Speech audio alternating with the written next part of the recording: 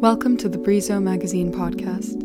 The article you are about to hear is a part of our August 2020 issue, all about the role time plays in our lives. The written piece can be found on our website at brizomagazine.com. Right Person, Wrong Time is a Sugar Pill. Written by Hannah de Almeida Newton. Read by Jade Fogerston. Right Person, Wrong Time is a Sugar Pill. A tribute to recent conversations which explored how right person, wrong time is a sugar pill, a placebo remedy to matters of heartbreak. Right person, wrong time denotes the idea that you can meet the right person, but for reasons beyond your control such as distance or emotional maturity, it does not work in the long term. Right person, wrong time is something that we therefore tell ourselves to rationalize why it did not work out, why it failed. It is both an excuse and a consolation. Furthermore, it is a toxic notion that allows us to both romanticize the bad and to avoid confronting the uncomfortable reality of having chosen the wrong person. By placing the onus on time, we are absolving ourselves of responsibility, indicating that reasons of fate influenced our happiness. In diverting ourselves from this cosmic notion of timing, we are then able to learn from the experience, using it to our advantage by understanding what traits we view as compatible and what we ultimately want from a partner. When we meet the right person at a perceived wrong time, it can often have a longer-term impact that prevents us from moving on.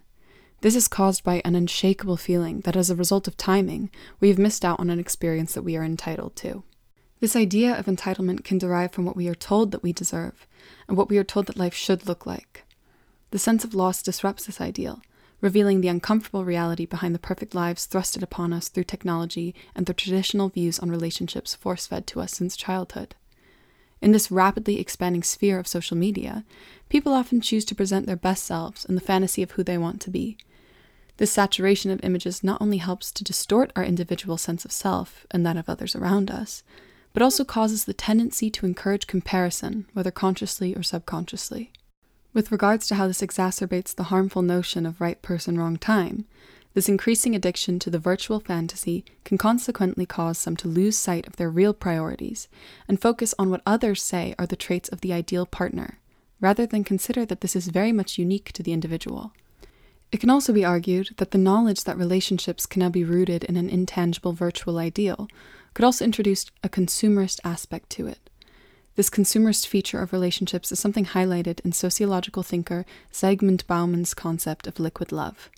The transformation of how people view romantic partnerships has been commodified, not only through social media, but also through the use of internet dating, expanding the number of possibilities on offer. The fluidity and speed at which people consume the myriad of alternative realities posed by social media platforms and dating profiles further exacerbates the previously argued idea that people are affected or distracted by this manufactured ideal. Expectations and desires consequently shift in response to this bombardment of possibilities, something which sidetracks the individual from examining what exactly they personally need or want from a partner.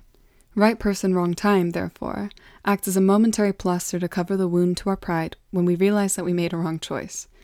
Although natural and human, this is a difficult pill to swallow. Furthermore, it complies with the modern tendency to seek instant gratification in all areas of life and avoid the laborious task of carefully contemplating actuality or the consequences of our actions, particularly with regards to romantic relationships. The rapidity and potential for perpetual change introduced into relationships as a result of various technologies creates a feeling of fragility.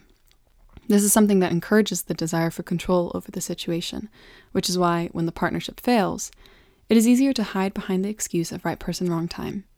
In making it something dependent on the abstract notion of time and categorizing the experience with the use of a widely accepted cliché, self-reassurance can therefore be seen as a form of control over or resistance to reality. This long-term impact of believing in this cliché can also be harmful by acting as a wedge, keeping a ajar door into our lives, giving the person access and allowing us to enter into a toxic cycle of wanting the situation to change, whilst having to continually accept that it simply just will not work out the way we desire. I must admit that I believed in right person, wrong time until recently, which not only allowed me to excuse but also to romanticize unfulfilling relationships in lieu of accepting that it wasn't the timing, but that they were the wrong person. As a consequence of this, I allowed the partner to rise on a pedestal, making it all the more jarring when they fell from grace, even though I knew deep down that they were never deserving of the position that they held in my life in the first place. In this way, there is also an element of regret in the statement right person, wrong time, which, dwelled upon, can be harmful to the healing process. However, to quote Chidera Eguru, analysis, regression, and regret are just as important as acceptance, forgiveness, and forgetting, from her novel What a Time to Be Alone. Although I believe that right person, wrong time is ultimately a misguided statement which allows us to avoid the truth for why a partnership did not succeed in the long term, it can also be interpreted differently in the short term. That is to say, the partner possessed compatible traits for a while, and for that period of time, were on the same page. This alludes to the concept of confluent love, argued by sociologist thinker Anthony Giddens. This explains that in a postmodern society, people have strayed from the traditional idea of the one-life partner to experiencing a series of short, medium, to longer-term relationships. Not only does this theory challenge how and why relationships occur, but it also highlights the idea that a relationship will continue if it is beneficial to the individual. When this is no longer the case and satisfaction can no longer be achieved, an alternative is sought which embodies that which was lacking from the previous. Therefore, with regards to right person, wrong time, this concept could be applied to suggest the person was the right person at a given time, but increasingly was seen as right at the wrong time, when really that just signifies that they were no longer the right person. Growth within a relationship, particularly with regards to growth that causes divergence to the point that both individuals embark on separate life paths, demonstrates that time cannot be taken as an indication of days, weeks, or years, but rather a stage of life. Although this article presents no revolutionary nor any novel ideas on the subject, I hope that it serves as an encouragement to reevaluate the cliché phrases that we are taught, and also to be cognizant of the possible negative consequences of getting caught up in the fantasy ideals which distract us from what is best for ourselves. If you would allow me to use one last stock phrase, no size fits all.